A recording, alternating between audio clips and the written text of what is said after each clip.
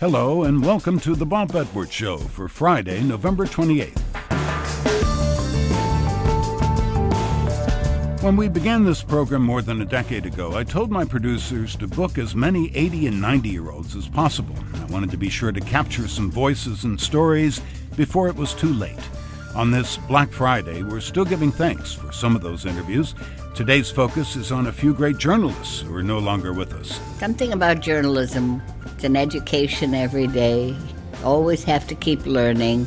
Helen Thomas was a groundbreaking female journalist who covered the White House over 11 presidential administrations.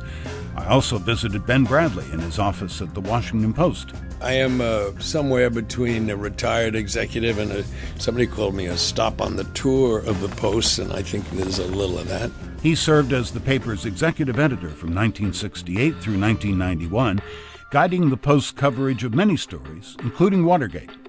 Then a portion of my 2005 conversation with Molly Ivins, the witty and acerbic Texas-based syndicated columnist. She did not find a lot to like about her state's former governor and our former president, a man she referred to as Shrub. I did have to laugh. You know, he bought his little toy ranch just the year before he ran for president because he wanted a nice backdrop. And I swear, he was not long ago talking to a bunch of farmers, and he said, as those of us in agriculture know. But first, I'll talk with Mike Wallace. You know, what I have said for years is going to be my epitaph, if I have anything to do with it, is tough but fair. And that's pretty good. A longtime CBS newsman and 60 Minutes correspondent, struggled with depression for much of his life.